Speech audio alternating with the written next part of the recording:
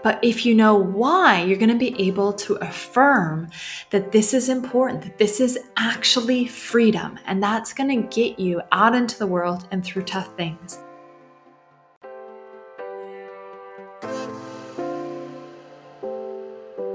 You're listening to the Wisdom for Wellbeing podcast, the show that blends science and heart to bring you evidence-based tips and tricks for cultivating a healthy, wealthy, and meaningful life.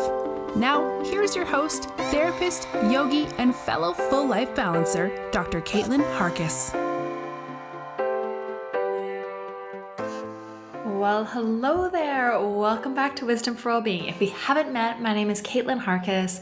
I am a clinical psychologist, senior yoga and meditation instructor, and today we are talking panic attacks. So a lot of people that I work with have had the experience of a panic attack. It is a debilitating experience. It essentially feels like you're going to die. If you haven't experienced this, I really hope that this episode will cultivate a sense of empathy for friends, family members, folks you come across who struggle with panic. If you have had this experience, you know what's happening, right? The heart rate is pounding. It feels completely impossible to catch a breath, even though you keep breathing faster and faster. Your stomach knots and it feels like you could vomit. You know, your chest feels like it has this vice grip on it and that you could have a heart attack at any moment. So naturally in these circumstances, you start sweating, shaking, you feel totally out of control, and then you sort of start to feel like you could faint at any moment. As brief as a panic attack may be, it is terrifying, and it leaves you, the person who's had a panic attack, totally exhausted and scared of having another one. The first time I witnessed a panic attack was when I was in high school. I pulled my friend off the dance floor from the disco-lit school gymnasium. We went right to a back wall. And then after getting a little bit of help from some of the supervising teachers, we went into the nursing room. I didn't really understand exactly what was going on, but I was able to provide reassurance and to work with my friend to keep breathing. And she was crying out for a paper bag. We managed to find one and she started breathing into the paper bag. Now, paper bags have long been used as a tool for panic. That's not necessarily the case now based on what we know is happening when an individual is experiencing a panic attack and other challenges with reading the panic situation, but I'll explain a little bit more about that later, about why we wouldn't necessarily reach for a paper bag now. However, I want to explain a little bit more about that panic attack experience first. So the friend of mine in this story did not come to the next high school dance, which was pretty understandable. However, she also experienced panic attacks on the track field, at the mall, and suddenly I would only catch up with her at her house. This is called agoraphobia, where we start to get scared of leaving our house, of leaving our safe surrounds. We start to avoid places and circumstances in which panic attacks might have happened, or that we think a panic attack might occur. This is pretty common. It's a pretty common side effect. Another side effect is that we start to monitor our bodies for signs that we might be about to have a panic attack, for signs that we're struggling. So as we start self-monitoring and noticing, is my breath a little bit off? Am I starting to feel warm? This checking experience can start to induce panic attacks itself, because undoubtedly at some point you might start to notice something. For instance, if I ask you right now to sense the big toe in your right foot, so your right foot, big toe, can you feel it? Is there pressure from your shoe? Is the toe on the ground? Is it warm or is it cool? The interesting thing is that moments ago, your toe was just doing its thing. It wouldn't have been in your awareness at all. And yet when you start paying attention to it, you notice all the subtleties. So if you started paying attention to your heartbeat and a sense of tightness, tension around your chest area, and you zoned in on it, I have no doubt that you might start to perceive irregularities, some tension that moments ago might have been unnoticed and unproblematic before you started to hyperfixate on it. The challenge is that when you notice then these changes in your physical state, this flags in your mind, causing fear. And this sets off that cascade of physical reactions associated with it, right? It's not then just your heart rate going, it becomes your breath, and it becomes that tension in your stomach, the knots, the warmth. Your mind can literally put your sympathetic nervous system into a fight or flight panic response by thinking about something scary, like a tiger is what it's designed for, but like a panic attack. Thinking of a scary panic attack, it's wildly scary, I get it, that induces the physical symptoms that predict a panic attack. Additionally, if you're going outside in warmer seasons or inside in the cooler and you've got the heating on, this is all going to change your body temperature, along with, for instance, exercise, which will increase your heart rate, your breathing. And suddenly then these activities become off of your to-do list, right? They become activities we get scared of. So exercise that is, the ultimate anxiolytic and antidepressant may start to become off of your to-do list because those physical changes become really problematic. So even though it's terribly uncomfortable, it's scary, we know that panic attacks will not actually harm you, and that using some tools and strategies, which we'll discuss here, might help the experience pass even quicker without robbing you of the freedom to go where you want to go and do the things you want to do that allow you to live a vital, a meaningful, a healthful life, a connected life, a fit life, these things that you might care about. The question then becomes, what is a meaningful life? Generally, it does require movement outside of the four walls of your home, interacting with people you care about, investing your energy educationally, vocationally, recreationally, and the like. Generally, a meaningful life does mean doing uncomfortable things, feeling uncomfortable, including being willing to risk a panic attack with the knowledge that it may lead you to a bigger life. And you need those sense of tools, strategies. We cannot fully control it, but we can use tools to navigate. Let's dive into it. The first thing you need to know is your why. Values are so important. It seems cruel to essentially expose you to different physical sensations or difficult emotions, challenging emotions, if there's no reason for it, right? If, let's say, you were terrified of some interesting animal that lives on one continent that you do not live, it wouldn't make sense to expose you again and again to that curious animal unless you were planning on traveling or wanted to travel to that continent, or that animal for some reason lived nearby. This is a weird example, but we're running with it. My point is, the only reason we would put ourselves in an uncomfortable situation, I think, in a way that is healthful in our lives, is because it serves us to get to a place that is meaningful and purposeful, or it teaches us that we have the skills to do difficult, challenging things. If the purpose of exposing yourself and desensitizing yourself to this weird animal was because you wanted to prove to yourself that you can do that you can change these triggers, that you can change your relationship with animals, creatures, situations in your life, that you have that mental fortitude, then of course that would make sense. So it's a matter of knowing your why. If you understand why riding the bus or going to a particular coffee shop, pub, catching up with friends, families, colleagues, or something is important, then you'll be much more likely to put yourself in a situation that does feel vulnerable. Might even seem like torture at times, right?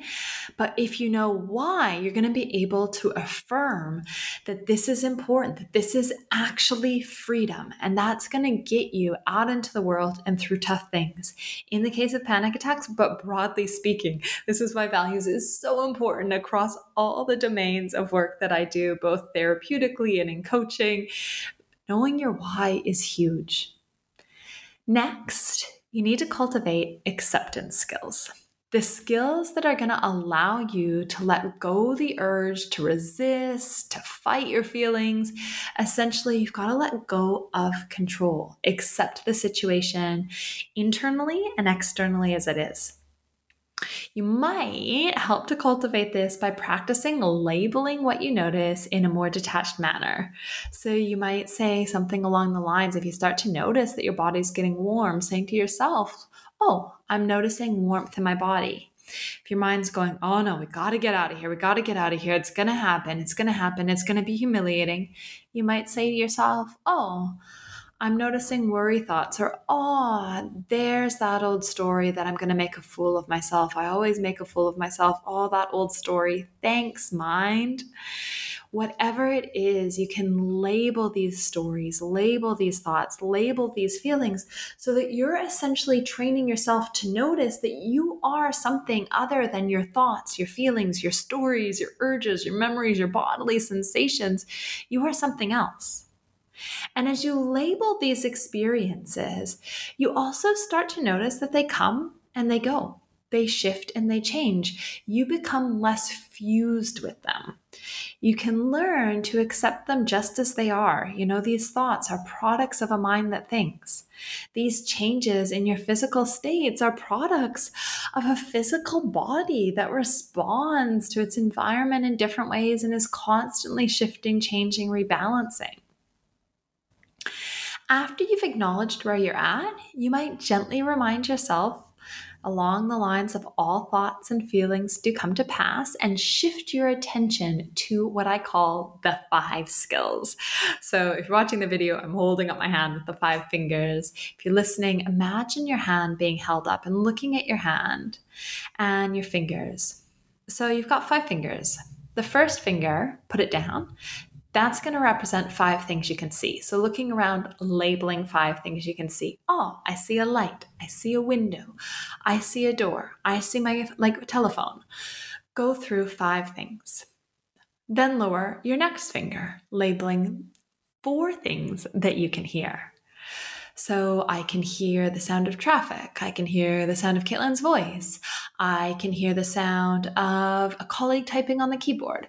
Whatever it is. Then lowering the next finger, finding 3 things you can feel. The sense of my hips on the seat, my feet on the floor. 2 things, lowering the next finger, that you can smell, and 1 thing that you can taste, in my case, a recent coffee. So you can use that to then shift your attention, right? To draw your attention away from that hyperfixation that might happen to the physical sensations, along with the catastrophic thinking that can happen. So it's not that you were just trying to repress difficult thoughts and feelings. I think it is really important to acknowledge them, but to also learn that you can shift, you can divert your attention. These thoughts and feelings do not need to consume you. You can build your attentional strength, your muscle. You can also use this 5 things to label, 5 red things, 5 blue things, 5 green things. If looking at things, visually looking at things is more important to you, more effective, I should say. You could put on your favorite song, a song that induces a state of calm or excitement, but excitement that may not be scary because it's excitement that you might attribute to the song, to the memories. What is incredibly interesting to me is that excitement is the same physiological response as fear. It's just that we attribute it differently. We might go, "Oh, I'm so excited. This is something that I feel really giddy in my body, versus fear. It's like, ooh, must run." So it's interesting how we can respond differently depending on how we appraise the situation as a whole, but very similar physiological states. So putting on your favorite song, maybe chew some strong gum or even eat like a sour lolly. Those Warhead lollies, super, super sour. If you eat one of those, it is going to draw all of your focus, all of your attention to that sour sensation, which interrupts those thinking processes, those loops that you might be caught in, as well as changing what you're noticing in your physical state and changing your physical state because it's just so sour. So just interrupting those cycles can be really, really useful. It is important that whatever tools you're using, as best you can, if part of the panic, the fear is around the environment, you do need to stay in the situation. Your body can only sustain really, really high levels of anxiety, of panic for at max 20 minutes. And I know that sounds like a lot, but that's going to be when it kind of comes down, goes up, goes down, goes up. 20 minutes is exhausting. And that means that at the end of the 20 minutes, your body's going to stop that physiological cycle, that response. Essentially, you're training your mind and your body that it's safe to be in this environment. This is so important because if you leave before you've relaxed into the situation, into the environment, the moment you leave the situation, your anxiety will decrease. And that sends a message to your mind, oh yeah, that situation was really dangerous. Look, now I feel safe. So the next time a similar situation or environment is presented, you are going to have more anxiety than you did the time before because you've already affirmed that the only way out is to run, to escape. And that's going to continue. So every time you leave, more and more anxiety associated with the situation. Every time you stay, you affirm to yourself, to your physiological body, your cognitive body, I am safe. I'm okay. I made it through. And you need to do that a few times to break that cycle of anxiety. It's very much a cycle. So please know your why of staying and ride it out. Use your tools, ride it out. You might also remind yourself when you've been in a situation like this before, and these feelings, even if it feels like you're going to have a heart attack, for instance, it wasn't the case. They were part of the experience of a panic attack. If you can remind yourself of this, remind yourself about medical feedback you might have had on this if you sought medical advice after the first one, and consider the likelihood that this too might be a panic attack, that might help you to stay in the situation. Consider the reassurance that you might provide a loved one who is going through something similar. You would likely offer them reassurance, compassion. Could you offer yourself the same? One final useful tool is breath, right? Your breath rests on the border of the conscious and the unconscious. And while changing how your heart is beating or where the blood is pumping is near impossible, cultivating a healthy breathing pattern is very viable. And interestingly, when you're panicked, it's going to feel like you can't get enough breath. So you're going to start to really do these deep, quick inhales, and you're going to start to shorten your exhale, which results in an imbalance of oxygen and carbon dioxide in your system, which actually creates more panic. That's why you start to feel dizzy. So when you're feeling dizzy with more oxygen and then you're trying to breathe quicker to get more, you're going to feel worse. Carbon dioxide is actually a relaxant. So if you can actually slow your exhale in these situations, low, slow flow, you are going to help move through that panic response more easily. This is why paper bags historically, like the one my friend used, were so common.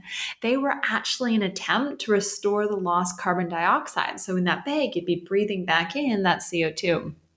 However, they cultivate dependence on the paper bag, and they're no more useful than consciously slowing your exhale. There's also like a little bit of a risk associated with them, because if we don't know if someone has an underlying condition, if you have an underlying condition, using that paper bag and actually trying to inhale carbon dioxide in an artificial manner may be actually quite dangerous, certainly unhelpful. So if you can work on instead slowing your exhale, you're still ensuring a healthy amount of oxygen will get into your system whilst having the benefits of rebalancing your oxygen and CO2. Another tip, breathe through your nose. Your whole filtration system is set up to have you breathing through your nose. And I did a podcast episode a couple weeks ago on breathwork. So just flick back and look for the breathwork podcast episode. You can just search it as well. I'll put it in the show notes so you can link directly through. The thing is, that with breath work, you do need to practice it when you're not panicked. The same way, if you're a basketball player, you wouldn't expect to make that 3-point shot if you've never practiced it before the game, right? If you've practiced it and you've rehearsed and you've gone through that 3-pointer time and time again in less pressured situations, then when it comes to this final high pressured basketball game and you go for it, we know you're more likely to get that shot in. Doing things in pressured situations and new situations is always hard. So practice them in a calm situation when you're calm first. This is the same of the breathing exercise. Once you've established breath work as a tool, something that's familiar to you, then you can use it really effectively in a situation where you're starting to kind of get into that red zone, right? When you're panicked. It's also important, please make sure you're also looking after yourself generally. And I mentioned the challenge with exercise, but even in the beginning, as you're starting to work through these panic experiences, moving your body, if that's a gentle walk, great. If exercise is okay for you, brilliant. It is the most effective way to manage stress. And as I said, it's an anxiolytic and antidepressant, and it's the most effective anxiolytic and antidepressant. So please make use of that neurochemistry. Make sure you're eating well, avoiding drinking substances that might increase your anxiety or impact on your panic experience. So for some, this might mean being mindful of caffeine. For others, or similar, alcohol, smoking, other drugs, these things affect your neurobiology. So just be mindful of what sits within your system. And of course, continuing engagement, if you have, in building therapeutic skills generally. So cultivating psychological flexibility, which is part of the acceptance and commitment therapy, a modern mindfulness approach framework, is an evidence-based way to address not just panic, but to really cultivate some of the suffering that we experience as humans, as well as to lean into building a meaningful life. So it's used in coaching contexts as well. So cultivating thriving purpose in your life. It's not just about getting through the tough times. So in short, I wanted to say that I really, really do get it. I can't say that I've had a full panic attack myself. However, the near miss was after I had been trained in some of the tools I just shared with you. So I do want to share this because it definitely gave me a sense for what unfolds. I was in a particularly pressured period, a sleepless period in my life, and I was driving and I noticed how impacted I was, right? I felt like I was ready to cry. I couldn't catch my breath. My heart was feeling like it was going a million miles a minute and my chest was caving in, and I wasn't sure what to do, right? I was like, do I pull over? How will I then get home? What's going to happen? And I started counting cars. I started listening for sounds. I started reminding myself to do that exhale. I actually put one hand down to my tummy for a while, making sure I was breathing down into my tummy because I noticed I was caught up in my chest. I was saying, through the nose, 2, 3, out the mouth, 2, 3, 4, through the nose, 2, 3. This is a pattern that works for me. You might have your own pattern, and you can learn about some effective relaxation breathing exercises in that podcast episode on breath work. So in this situation, I made it home, got out of the car, shut the car door, and had a big cry. I know for certainty that without those skills, I would have pulled over, and I don't know what would have come next, but it seems like that would have been the context in which I experienced a full-blown panic attack, right? The world was starting to get very small. The vision was starting to pull more forward. And of course, I may have an experience yet to navigate in my life.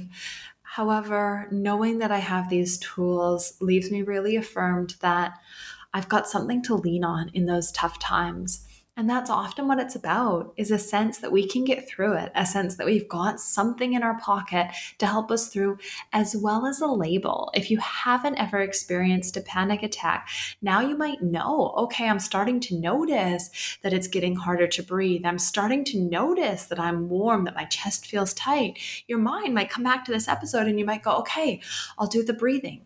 I'll find the 5 things I can see, the 4 things that I can hear.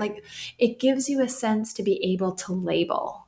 If this is something you're working through right now, please make sure that you are taking care of yourself and that you are getting the professional support that you do need. I know it's a really challenging and painful experience.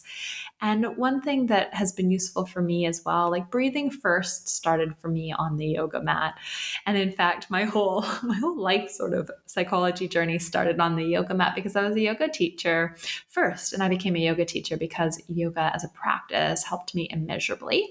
And it was from there I went on to be like, why is yoga so useful? And I did my PhD exploring yoga as a clinical intervention. So it's an area I have spent years and years and years researching, and I've developed a course called Yoga Brain 101, which teaches the 6 psychological flexibility skills, the acceptance and commitment skills, alongside practical experiential yoga classes, breathing exercises, some tools that help you to cultivate a sense that you've got capacity to go through difficult things, as well as a sense of purposefulness, moving you not just from survival mode, but to a sense of being able to thrive, even when life is hard, even when you've got a bazillion things on your plate, when you've got some sleepless nights and some pressure. If you can get a sense as to tools, a sense of direction, of purpose, you can get through those stressful periods, those challenging periods, and create a life that is meaningful and purposeful for you. If you haven't already signed up to Yoga Brain 101, if you head to drcaitlin.com/yogabrain, you'll be able to get notified when the course does open, get a bit more information, or if this is during an open period when you're listening, come along and join us. It would be wonderful to connect there. I hope that you and yours are well, that this information around panic has been useful and applicable, and I'll look forward to connecting next week. Bye for now.